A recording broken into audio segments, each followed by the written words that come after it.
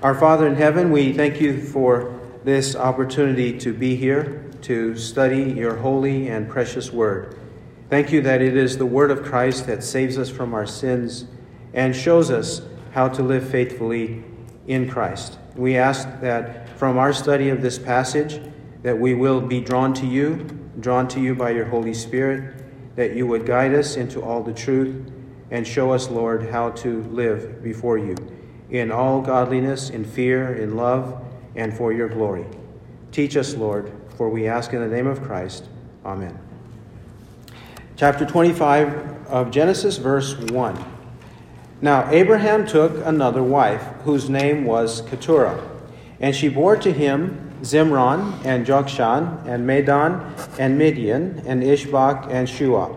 And Jokshan became the father of Sheba and Dedan. And the sons of Dedan were Ashurim, and Letushim, and Leumim. And the sons of Midian were Ephah, and Epher, and Hanok, and Abidah, and Eldaah. All these were the sons of Keturah. Now Abraham gave all that he had to Isaac, but to the sons of his concubines Abraham gave gifts while he was still living, and sent them away from his son Isaac eastward to the land of the east. And these are all the years of Abraham's life, that he lived 175 years.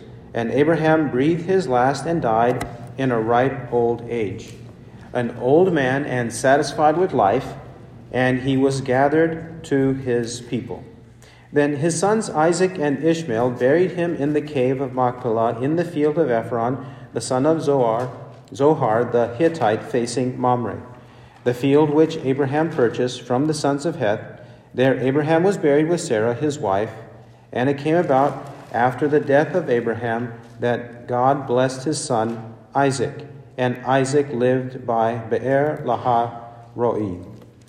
Now these are the records of the generations of Ishmael, Abraham's son, whom Hagar the Egyptian, Sarah's maid, bore to Abraham.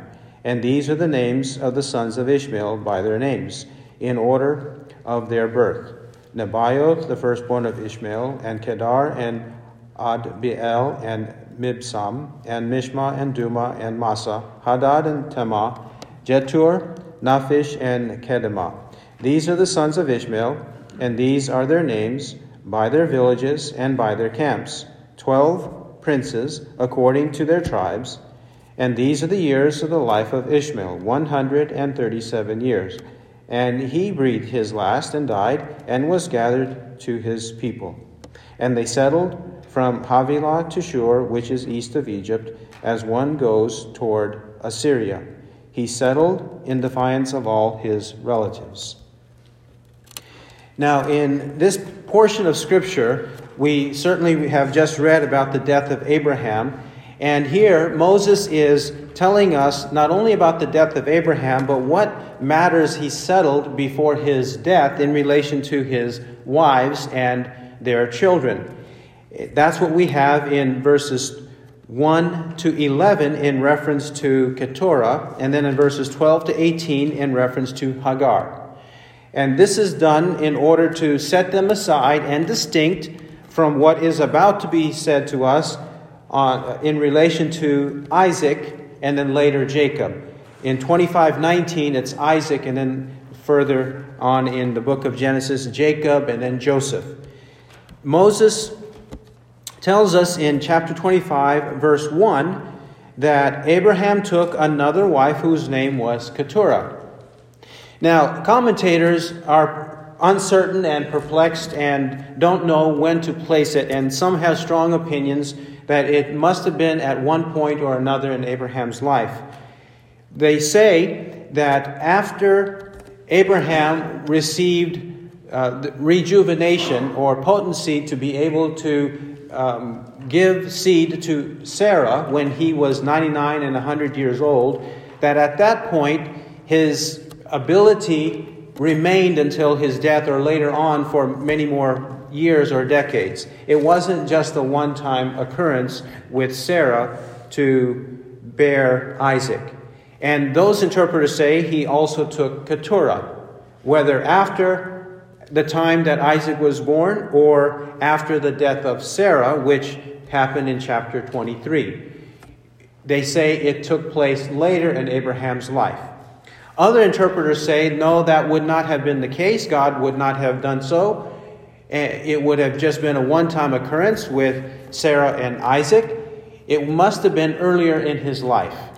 That's what they say. And they say earlier in his life because of the number of children that Keturah bears. And there are even grandsons mentioned here. For example, in verse 4. The son would be Midian, and then the grandsons would be those from Midian in verse 4. Well, I don't think, because Moses does not make it an issue, I don't think it really matters whether God miraculously gave him the ability to give seed and to have more children after he was 100 years old or about the 100th year and onward, or whether this was earlier in his life. I don't think that is really the issue.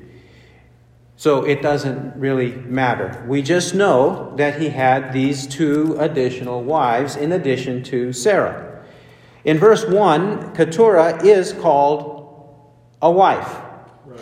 But we will see in verse 6 that it says his concubines, plural. Right. We do know from verse 12 that Hagar was one of his concubines that Sarah gave to Abraham as a wife, as it says in Genesis chapter 16. It actually says in Genesis 16, as a wife. And in the same way, Keturah in verse 1 is said to be his wife.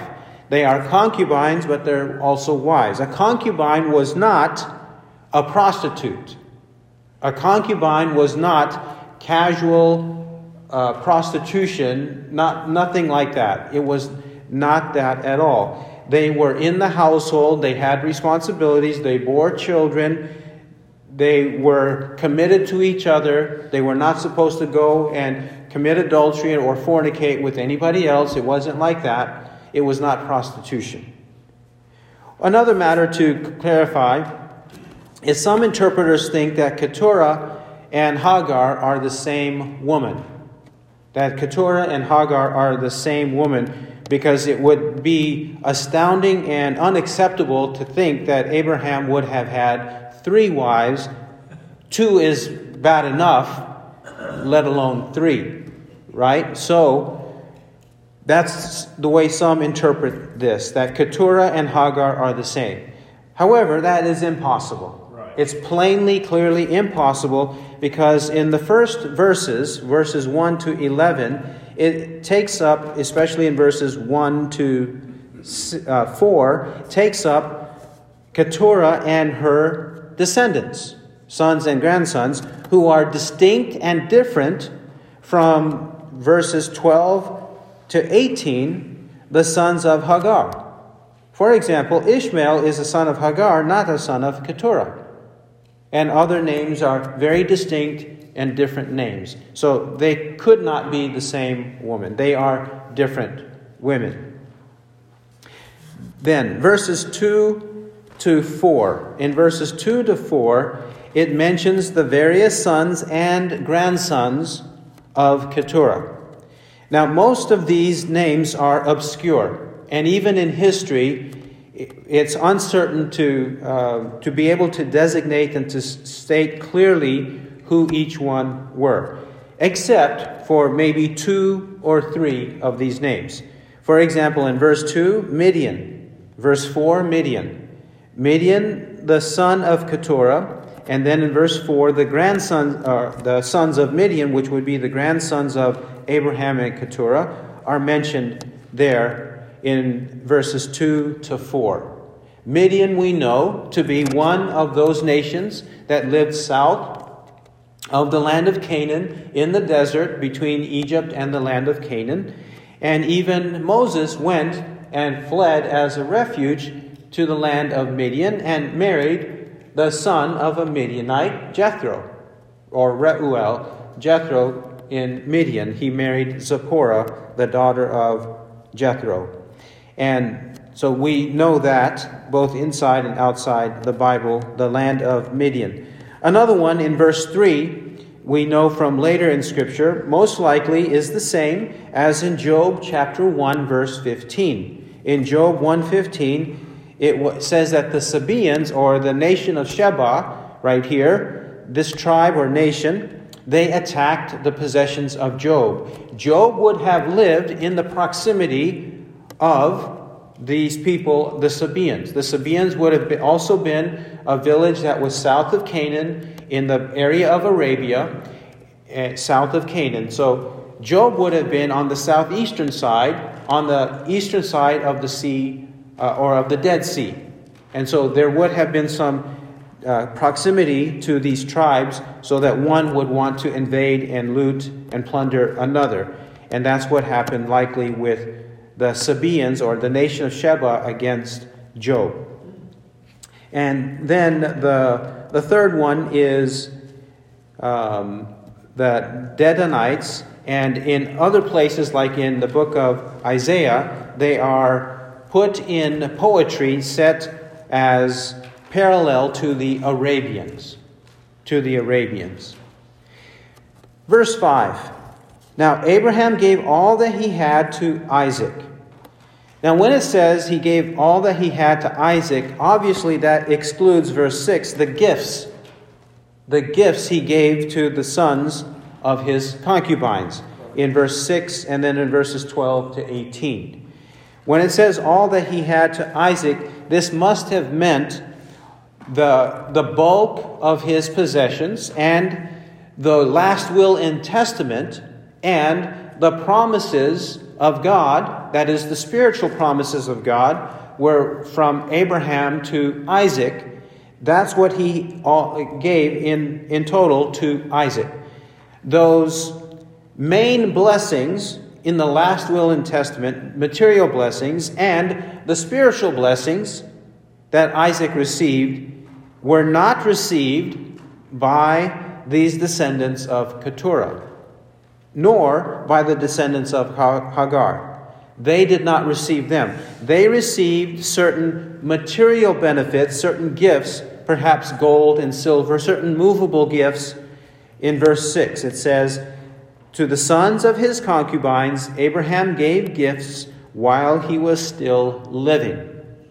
That is what they received, and they were also sent away to go and inherit, go and possess another land, another territory away from Isaac and Isaac's descendants. It says in verse 6, while he was still living, he did this. Why would he do it while he's still living? Because Abraham, being a man of faith and also a man of peace, he did it while he was alive. He did it as a man of faith because he was demonstrating to all that he truly did believe in the promises of God, the spiritual promises of God, which would be transferred and fulfilled in Isaac and Isaac's descendants, Isaac, Jacob, so forth, until the time of Christ, because that is the ultimate goal of the spiritual promises, salvation in Jesus Christ. He was demonstrating that he believed that, and he was hoping in that for his son Isaac, and telling everyone that fact, and demonstrating it also in a practical and material way by keeping Isaac in the land of Canaan and sending his other descendants and their grandsons away to other nations or to other territories for them to inherit those. That's what he does in faith while he's still alive. But he's also a man of peace. What happens often in families and clans when a patriarch or a matriarch dies? There is conflict. Even though those families and relatives might have peace or relative peace throughout their whole life, the siblings have that. Upon the death of a parent, the last parent, all conflict, all division, all animosity breaks up. It rises to the top and there's conflict. Well, in order to head that off, in order to prevent that, Abraham handles these matters while he's alive and even sends the potentially conflicting parties away from each other so that they don't have a need or a pretext to bring up conflict, and to do so while he's alive, a man of peace. Now, verse 6 says he sent them away from his son Isaac eastward to the land of the east. He sent them away. Well, we see this as well in verse 18.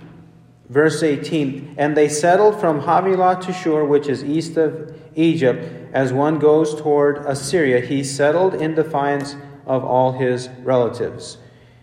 We'll come back to what that means, defiance, and how it should better be rendered. Nevertheless, we see from verses 6 and 18, they are living separately, and Abraham is sending them away separately to avoid these problems.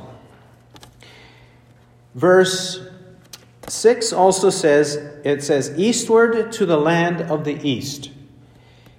This land of the east is east of Canaan, but and sometimes it is directly east, sometimes it's northeast, and sometimes it's southeast. But more often in history, and according to verse 18, it is both southeast and then also it goes southwest. But generally speaking, the Bible says the land of the east, or the sons of the east, that is east and especially southeast of the land of Canaan. He sent them in that direction. And in verse 18, when it says he settled in defiance of all his relatives, it actually in the original language says he settled in the presence of or before his relatives. And in the scripture, one faces east and says he is facing east, or east is before him. So west is behind him, which would be the Mediterranean Sea. And then south is called the south, but also called the right hand. And then the north is to the left. And that's the way the compass is described in the scripture. So before him would be to the east. And I think in verse 18, in defiance is not a good translation from the New American Standard Bible. I think it should better say he settled it before his relatives. That is, before meaning to the east of his relatives who lived in the west, relative to where he was. He settled east of the Dead Sea and southeast of the Dead Sea, and then his relatives were west of it. That's what I think is better to be the translation for that. Though we know there was conflict, I don't think that verse 18 is describing conflict, but describing localities, describing geography. That's what the context is. The context is not a context of conflict. Then, verse 7. And these are all the years of Abraham's life that he lived, 175 years. He lived to be 175. This is significant in that it says in verse 8, he lived in a ripe old age, an old man and satisfied with life. God gave to Abraham a long life. We know at some point he was converted in the land of the Chaldeans, in Ur of the Chaldeans. It says in Genesis chapter 12 that by the time he came to the land of Canaan, he was 75 years old. 75. Genesis 12 verse 4. Now Abram was 75 years old when he departed from Haran. That's when he departed from there and came into the land of Canaan. Which means he lived in Canaan for 100 years. In Canaan 100 years. And even though God had made many promises, some of them were fulfilled in his lifetime of 175 years, but many of them were not. And during that time, 100 years in the land of Canaan, bit by bit, little by little, gradually, one promise after another was fulfilled. The most significant one for him in terms of seeing it with his own eyes was Isaac, and it took 25 years for him to see Isaac once he entered the land of Canaan. 25 years. We also know about the famines that took place, the conflicts that took place, the uncertainties, the threat of his life, the wars that he had to experience in the land of Canaan. These various trials he experienced while he was there. It was not a pleasant and happy life the whole time in terms of his day-to-day, year-by-year experiences. It was one of turmoil. It was one of temptation. It was one of uncertainty. It was one that threatened his life time after time. But God was faithful during those 100 years in the land of Canaan. Verse 8, he breathes his last breath, dies in a ripe old age, an old man and satisfied with life. These descriptions are teaching us that he did not die in a miserable way in the end of his life. It's teaching us that he breathed his last, meaning he breathed it calmly. He wasn't a terrified man. He wasn't frightened about the life to come. He wasn't a man with no assurance of his eternal destiny. Right. He was not one who was sitting or lying on his deathbed with anguish and terror and torment, wondering what's going to happen to him upon death. He did not have the fear of death. He breathed his last breath in peace. And he died in a ripe old age. Usually in Scripture, not always, but usually in Scripture, one who is faithful to God lives a peaceful and happy life for a long time. Peaceful and happy in the sense that his mind is at peace, his heart is at peace. That's the way in which he lived his life, to a ripe old age. Now, an exception would be if you are persecuted and someone kills you. That would be an exception. You might die of persecution at the age of 20 or 40 or some other age and not live to be 70 or 80 or even longer than that. You won't live that way with that kind of an exception. Exceptions do arise, but the promise and the pattern of Scripture is that your faithfulness to God is demonstrated in His blessing in your life to a ripe old age. He was also satisfied with life. Satisfied with life. He was not on his deathbed looking back in regret, looking back and thinking about all the things he had done, because he knew, one, he was forgiven in Christ, but he also knew, number two, he lived his life with a perfectly good conscience, as the Apostle Paul says. It is important for us to live our life with a good conscience, doing the best of our ability with what God has revealed to us in His Word, and also manifested in our conscience in agreement with His Word, that what we have done is to live a faithful life before God.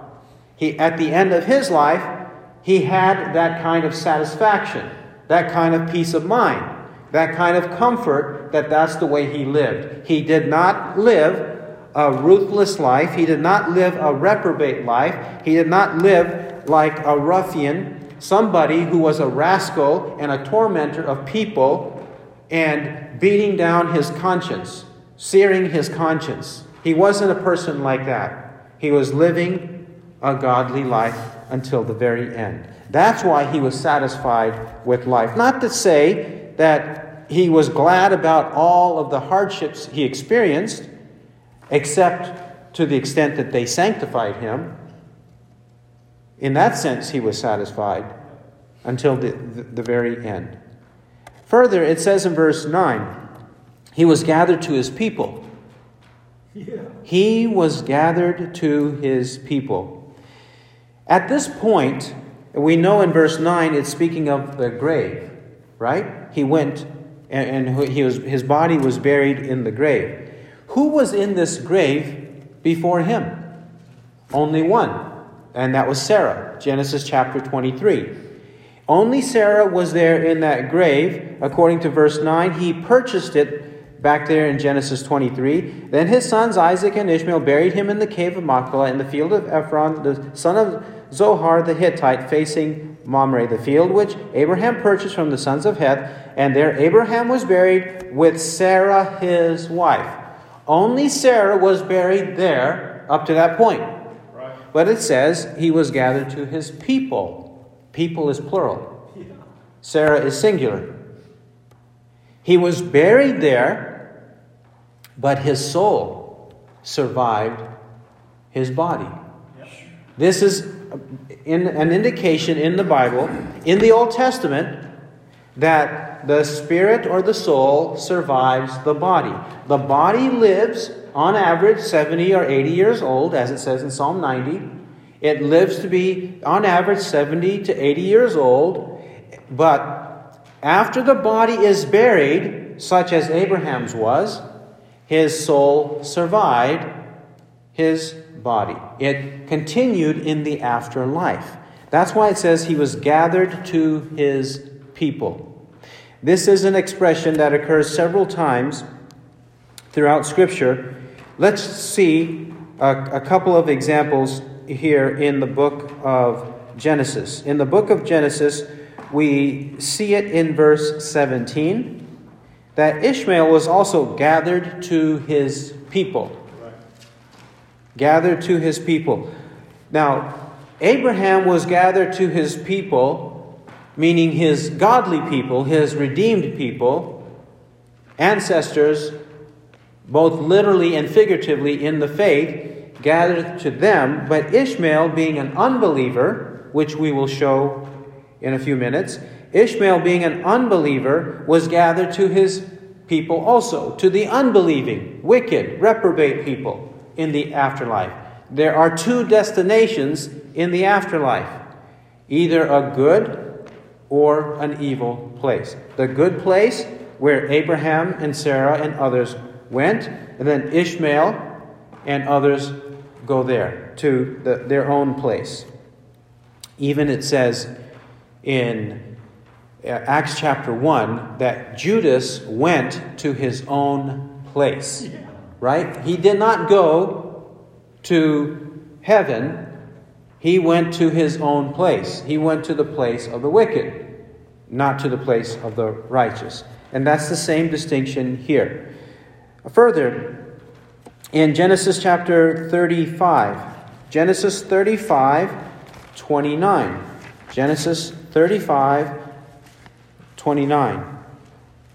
It says that Isaac breathed his last and died and was gathered to his people, an old man of ripe age, and his sons Esau and Jacob buried him. There too, Isaac goes to the same place. Further, when Jacob dies, chapter 49, Genesis chapter 49, 49:29. 49:29. Then he charged them and said to them, I am about to be gathered to my people. Bury me with my fathers in the cave that is in the field of Ephron the Hittite, in the cave that is in the field of Machpelah, which is before Mamre, in the land of Canaan, which Abraham bought along with the field from Ephron the Hittite for a burial site. There they buried Abraham and his wife Sarah. There they buried Isaac and his wife Rebekah. And there I buried Leah. The field and the cave that is in it purchased from the sons of Heth. When Jacob finished charging his sons, he drew his feet into the bed and breathed his last and was gathered to his people. This is important to notice, and it's important to make this distinction between the body and the soul, because the Old Testament does teach about the afterlife and our need to prepare for the afterlife. The Old Testament is not exclusively or mostly about the physical world. It is not that. We cannot make and should not ever make a distinction in saying the Old Testament is mostly or exclusively teaching us about the present world, but the New Testament is mostly or exclusively teaching us about the world to come. No, it doesn't work that way. From the very beginning, from the book of Genesis, chapters 1 and 2, the Bible is teaching us both about the spiritual world and about the physical world. Both of them are true from Genesis chapters 1 and 2 onward. For example, in Genesis 2:9, why does it mention the tree of life? Why does it mention the tree of life? Because the Bible is about the spiritual and the material world. It's about both. And of course, since the spiritual world is eternal, that's more important. And this is just one indication in Genesis 25 that to be gathered to his people has to do with the belief that the soul survives the body. It does not die in the physical sense like the body dies. The soul continues. Now, the soul is dead in the spiritual sense in terms of sin, but it's not dead in the sense that it is without life or awareness. It has awareness.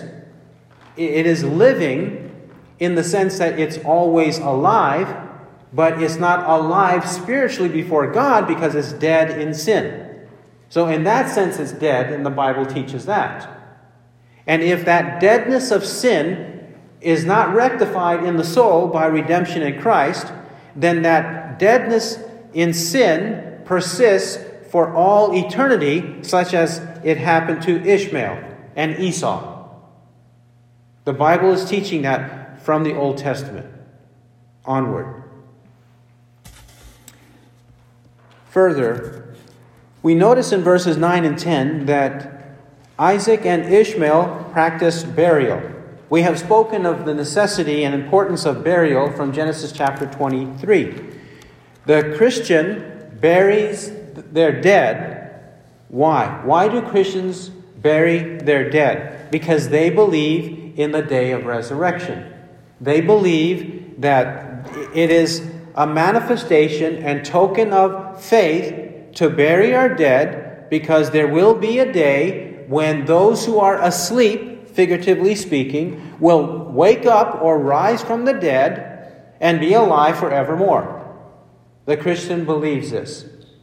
Many of those who sleep in the dust of the ground will awake, these to everlasting life, but the others to disgrace and everlasting contempt. Daniel 12:2. They awake from the ground. The righteous awake to everlasting life. The wicked awake to everlasting death or contempt. It says, there shall certainly be a resurrection of both the righteous and the wicked. Amen. Acts 24:15. These truths are in the Bible, established here in the Old Testament. This is why we bury our dead. We do not cremate our dead. We do not cremate our dead because we believe in resurrection. Those who deny resurrection, Hindus and Buddhists, they cremate their dead. And even in so-called secular America, typically this cremation of dead bodies occurs usually with irreligious people, atheistic, agnostic people in America, and also Christians or those who claim Christianity who have not been taught, who have not been thinking about these matters. That's how it is. So very, very superficial or secular kind of Christians, if we can use an oxymoron, a secular Christian. They claim to be Christian, but really their mentality and their worldview is secular. But that's not the way of Scripture. The way of Scripture is to bury. And in the Scripture, the examples in Scripture of those who are burned are those examples of unbelievers. Unbelievers. For example, in Genesis 38, Judah thought that Tamar, for her sin, deserved to be burned. In Leviticus 21, a priest's daughter who defiles herself, fornicates, deserves to be burned. What happened to Achan and his family in Joshua chapter 7 when they sinned against God? They were burned. They were first stoned, and then they were burned to death. Or burned, their bodies were burned, cremated, if you want to call it that. They were burned. So, in Scripture, that is the distinction. Further, we see in verse 9, Ishmael is mentioned. Ishmael is mentioned as having still enough respect for his father and humanity in him that he knew that the right and decent thing was to bury his father. We expect Isaac to do it, but we see that Ishmael did it. Ishmael, as an unbeliever, did so. We'll come back to that point. Verse 11, and it came about after the death of Abraham that God blessed his son Isaac, and Isaac lived by Be'er Lahai Roi. So, after Abraham dies, a confirmation is there that God is with Isaac. Even though Abraham is dead, God's promises and his blessings remain on Isaac, and he will be faithful to it, which we will read about in the rest of this chapter and subsequent chapters. God's promises remained with Isaac. And it even says that Isaac lived by this well from which Hagar benefited. It says in chapter 16, remember that she went out into the desert, and then God appears to her, and then it says, verse 14, Genesis 16:14, therefore the well was called Be'er Lahai Roi, behold, it is between Kadesh and Bered. She commemorates this well where God appeared to her. She commemorates it, and she does well to commemorate it. But what ended up being a blessing to her at that time, a temporary blessing to her at that time, ends up being inherited or a blessing to Isaac. Scripture often does this. That is, what the wicked possess, what unbelievers have and possess, ultimately, one day, will all be given to believers. Believers will own what unbelievers own now. They might own it. They might have stolen it. They might have stolen it from us. They might persecute us and plunder us. But eventually, we will have what they own. Now, this happened in a literal sense with Isaac. It happened in a literal sense with the people of Israel in the land of Egypt. Remember, God said that when it's time for you to leave, each one will ask his neighbor for articles of silver, articles of gold, and for clothing, and thus you will plunder the Egyptians. Well, they were mistreated. They were slaves. The Egyptians exploited them for a time in Egypt, but when they left Egypt, they were able to take the possessions of the Egyptians and go out with great wealth because of the providence of God, how he miraculously changed their circumstances. This is the same here with Isaac. And it will be the same with all of us. Remember, that's why Jesus said, the first shall be last, and the last first. That's why Jesus said about the rich man and Lazarus, you in your life, you had your wealth, but now you have your torment. Lazarus did not have his food, but now he is at peace because he's in Abraham's bosom. The circumstances were reversed. Scripture reminds us of this to encourage us to persevere. Further, verses 12 to 18. 12 to 18. In verse 12, it mentions the generations of Ishmael. And he's identified, for the sake of reminder and for sake of summary, the Egyptian, Sarah's maid, and Ishmael was Hagar's son, who bore the son to Abraham. Verse 12. That's the relationship. However, that relationship, just as with Keturah and her sons, that physical relationship did not guarantee everything. First, let's see who the descendants were. Verse 13. And these are the names of the sons of Ishmael, by their names in order of their birth. Nebaioth, the firstborn of Ishmael, and Kedar, and Adbeel, and Mibsam, and Mishma, and Duma, and Massa, Hadad, and Temat, Jetur, Naphish, and Kedemah. These are the sons of Ishmael, and these are their names by their villages and by their camps, 12 princes according to their tribes. Firstly, we notice from these names that God is beginning to fulfill his promise to Hagar. What did he say to Hagar? In Genesis 16:10, it says, Now, moreover, the angel of the Lord said to her, I will greatly multiply your descendants so that they shall be too many to count. Too many to count. And then in terms of 12 princes, chapter 17, verse 20. 17:20. And as for Ishmael, I have heard you. Behold, I will bless him, and will make him fruitful, and will multiply him exceedingly. He shall become the father of 12 princes, and I will make him a great nation. And that's who are named right here in verses 13 to 15. They're mentioned here in fulfillment of this. Therefore, God fulfilled his promises to Ishmael and Hagar, the descendant of Ishmael being the descendants of Abraham. He fulfilled his word to them.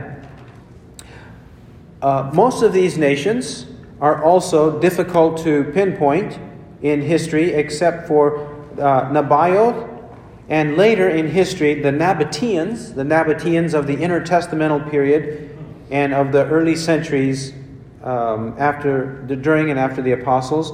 The Nabateans in Isaiah 60 verse 7, they are mentioned as being a part of the territory of Arabia, and also Kedar, the Kedarites, they are also mentioned in that conjunction.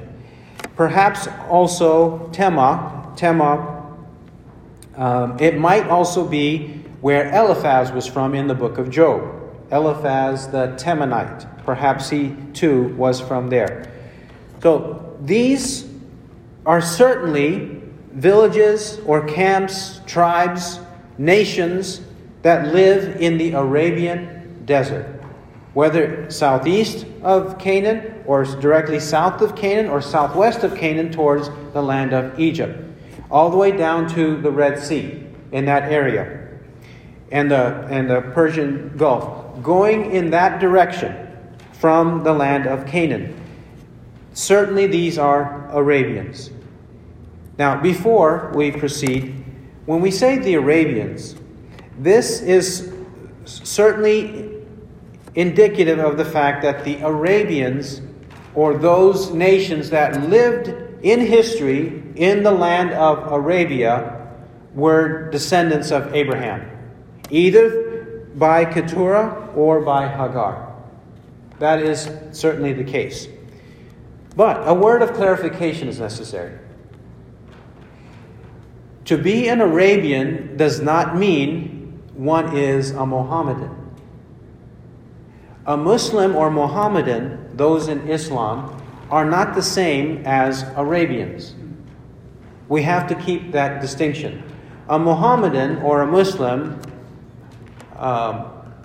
he is one who believes in the religion of Islam, which in the 560, so AD 560, after the time of Christ and his apostles, 500 years later, in the land of Arabia, this Muhammad springs up as a prophet, a false prophet.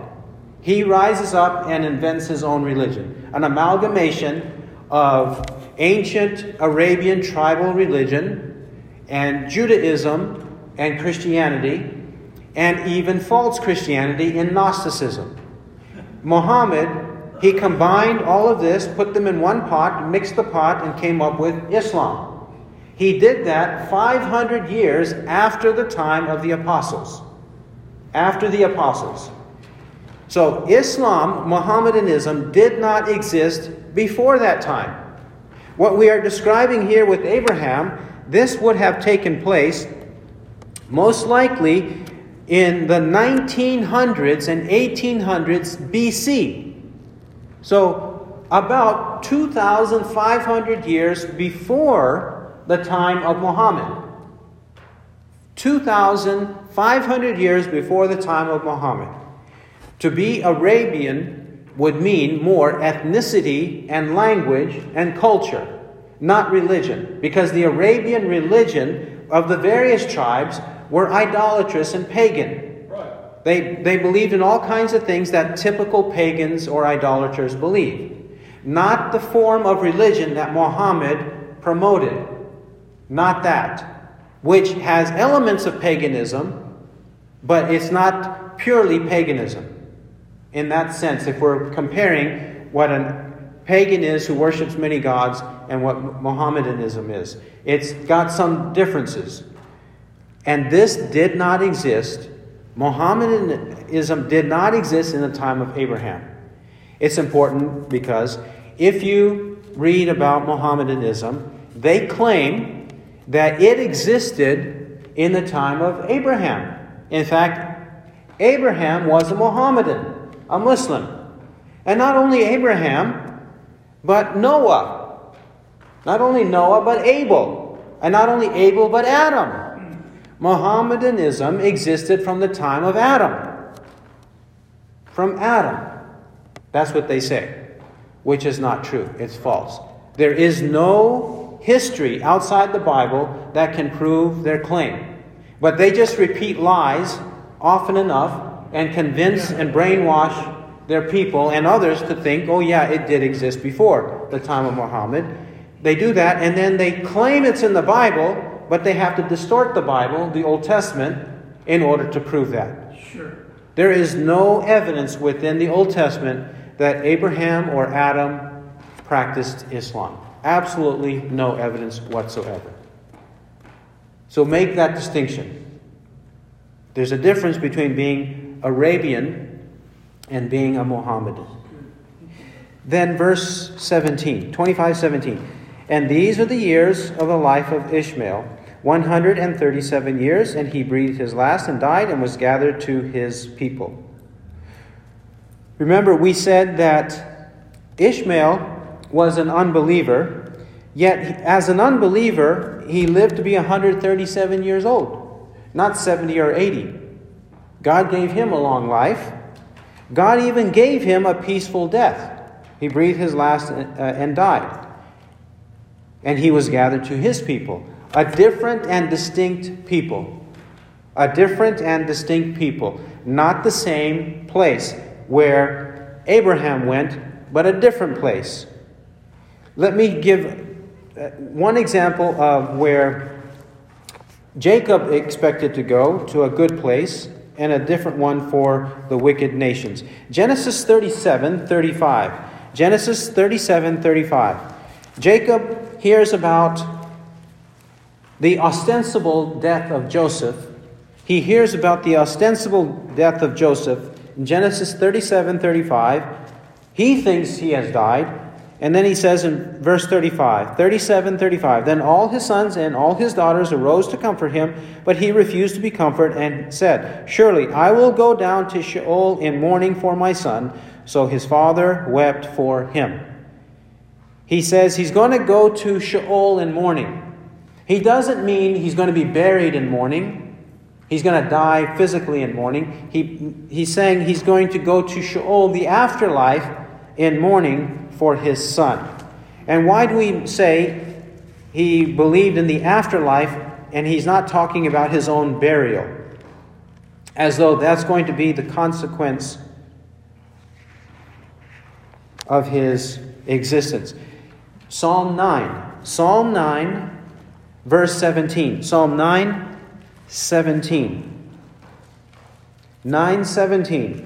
The wicked will return to Sheol, or turn to Sheol, even all the nations who forget God. David says that wicked nations will go to Sheol. They will go there. Well, how is that any comfort to anybody? It's only comfort to anybody if they go to a place of punishment in the afterlife. That's what he means by Sheol. They're going to be gathered to their own people, to their own place in the afterlife, because they are wicked nations who forget God. You see the distinction? It only makes sense if we're not talking about the physical body. We're not talking about the burial and the death of the physical body, but we're talking about the survival of the soul in the afterlife. Jacob goes to one place, and the wicked nations go to another place, but these two places are in this one designation, Sheol. One designation, two outcomes. One is good, and one is bad. Abraham's bosom, and the other is a place of torment, like the rich man in Luke 16. Further, verse 18 says, "And they settled from Havilah to Shur, which is east of Egypt, as one goes toward Assyria." He settled before, or in the presence of, or east of all his relatives, which we have spoken of before. Havilah is this region or territory southeast of Canaan in Arabia, and Shur is a location just east of Egypt, but it's southwest of the land of Canaan, as you go from Canaan to Egypt. This is where he settled. Okay, now, why do we say Ishmael? Why do we say Ishmael, and for that matter, the descendants of Keturah, that Hagar and Keturah's descendants, and even specifically Hagar and Ishmael, that they were unbelievers? Because the Apostle Paul teaches us to confirm our interpretation. If we read Genesis properly, we would understand that. It would be obvious to us. But just in case it's not obvious to us, the Apostle Paul in Galatians 4 makes it absolutely clear to us. And whenever the apostles interpret the Old Testament, their interpretation is a correct, accurate, supreme, authoritative interpretation. That's the way we should take it. Verse 21, Galatians 4:21. "Tell me, you who want to be under law, do you not listen to the law? For it is written that Abraham had 2 sons, one by the bondwoman and one by the free woman. But the son by the bondwoman was born according to the flesh, and the son by the free woman through the promise. This is allegorically speaking. For these women are 2 covenants, one proceeding from Mount Sinai, bearing children who are to be slaves. She is Hagar. Now this Hagar is Mount Sinai in Arabia and corresponds to the present Jerusalem, for she is in slavery with her children. But the Jerusalem above is free. She is our mother. For it is written, Rejoice, barren woman, who does not bear, break forth and shout. You who are not in labor, for more are the children of the desolate than of the one who has a husband. And you, brethren, like Isaac, are children of promise. But as at that time he who was born according to the flesh persecuted him who was born according to the Spirit, so it is now also. But what does the Scripture say? Cast out the bondwoman and her son, for the son of the bondwoman shall not be an heir with the son of the free woman. So then, brethren, we are not children of a bondwoman, but of the free woman." In Galatians, we have heretics who have knowledge and who should know better, but they don't believe in what they know. And in fact, they persecute the faithful in Galatia. That's the reason he's writing. They're persecuting them by preaching a false gospel and by implying or insisting that they practice certain things to be saved from their sins by works, not by Christ. It's Christ plus works, they believe. They're doing things like this, preaching these things, and also threatening these Galatians. And he says, we're not like that. And let me illustrate for you that we're not like that. We are not like that because Abraham was not like that. Sarah was not like that, and Isaac was not like that. They were completely different. Abraham, Sarah, and Isaac believed just like I'm preaching to you, Galatians, like you first believed. So don't believe these false teachers who are trying to upset your faith. Don't believe them, because they are those who are under law. Verse 21. They are of the bondwoman, the slave woman, which represents slavery to sin. Verse 23, they are born according to the flesh. According to the flesh. They don't have the promise. They have the flesh, the natural, normal condition in which we are born into the world. Verse 24, two covenants. The covenant of Sinai is there to ensure that we understand our death. We are dead in trespasses and sins, and the law is meant to demonstrate that to us. We are slaves to our sin. Verse 24. Hagar is the one who represents this. And this is the Hagar in Arabia, Mount Sinai in Arabia. He doesn't mention Arabia by accident, because Genesis 25 says her descendants dwelt in the land of Arabia. But we're not like that, because we have the Jerusalem from above. Verses 25 and 26. Jerusalem above. And then he says, verse 29, that at that time he, that is Ishmael, born according to the flesh, persecuted Isaac, born according to the Spirit.